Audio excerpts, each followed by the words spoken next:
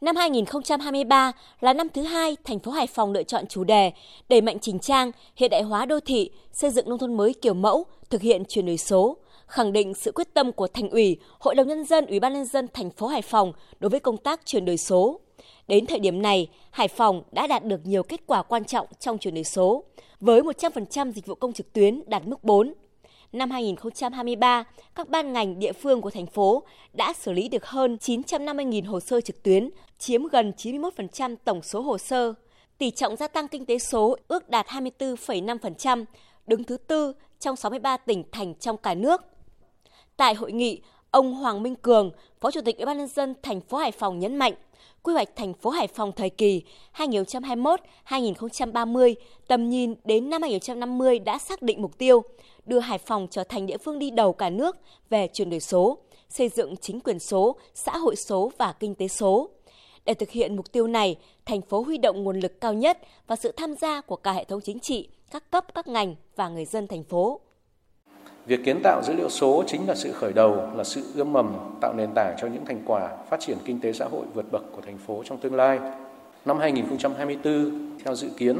Bộ Thông tin Truyền thông sẽ tiếp tục đề xuất với Chính phủ là cái chủ đề là phổ cập hạ tầng số và sáng tạo ứng dụng số để phát triển kinh tế xã hội. Thì cũng rất phù hợp với cả cái định hướng của thành phố Hải Phòng là kết thúc giai đoạn tạo lập dữ liệu và chuyển sang giai đoạn là sáng tạo các cái ứng dụng để sử dụng dữ liệu. Tại Diễn đàn chuyển đổi số thành phố Hải Phòng năm 2023, các chuyên gia kinh tế hàng đầu trong lĩnh vực công nghệ đã thảo luận, đưa ra nhiều giải pháp cho việc ứng dụng công nghệ số vào quản trị doanh nghiệp, kết nối doanh nghiệp công nghệ và chính quyền, giới thiệu các ứng dụng và sản phẩm, giải pháp chuyển đổi số cho người dân và doanh nghiệp, v.v. Bà Lê Ngọc Hân, Giám đốc Sở Thông tin và Truyền thông tỉnh Quảng Ninh, chia sẻ kinh nghiệm trong việc phát triển công nghệ số tại địa phương. Việc xây dựng dữ liệu cần phải được đầu tư thực hiện đồng bộ và làm theo hướng tập trung từ cấp tỉnh đến cấp xã. Quản lý, lưu trữ được dữ liệu sinh ra trong toàn bộ hoạt động quản lý của nhà nước một cách tổng thể, đầy đủ và tin cậy. Có sự liên thông, kế thừa, sử dụng lại được dữ liệu ở tất cả các lĩnh vực và tuyệt đối là không để xảy ra cái tình trạng là cắt cứ dữ liệu. Xây dựng được bộ công cụ đủ mạnh,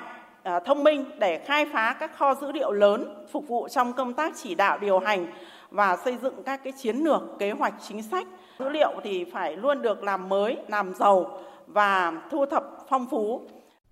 Trong khuôn khổ Diễn đàn chuyển đổi số Hải Phòng 2023 còn diễn ra triển lãm thành tựu và giải pháp công nghệ với 20 gian hàng trưng bày các thành tựu, tiện ích chuyển đổi số của Hải Phòng, giới thiệu và quảng bá các sản phẩm, giải pháp ứng dụng công nghệ số trong các lĩnh vực dịch vụ, giải pháp số, chính quyền tiêu biểu, v.v.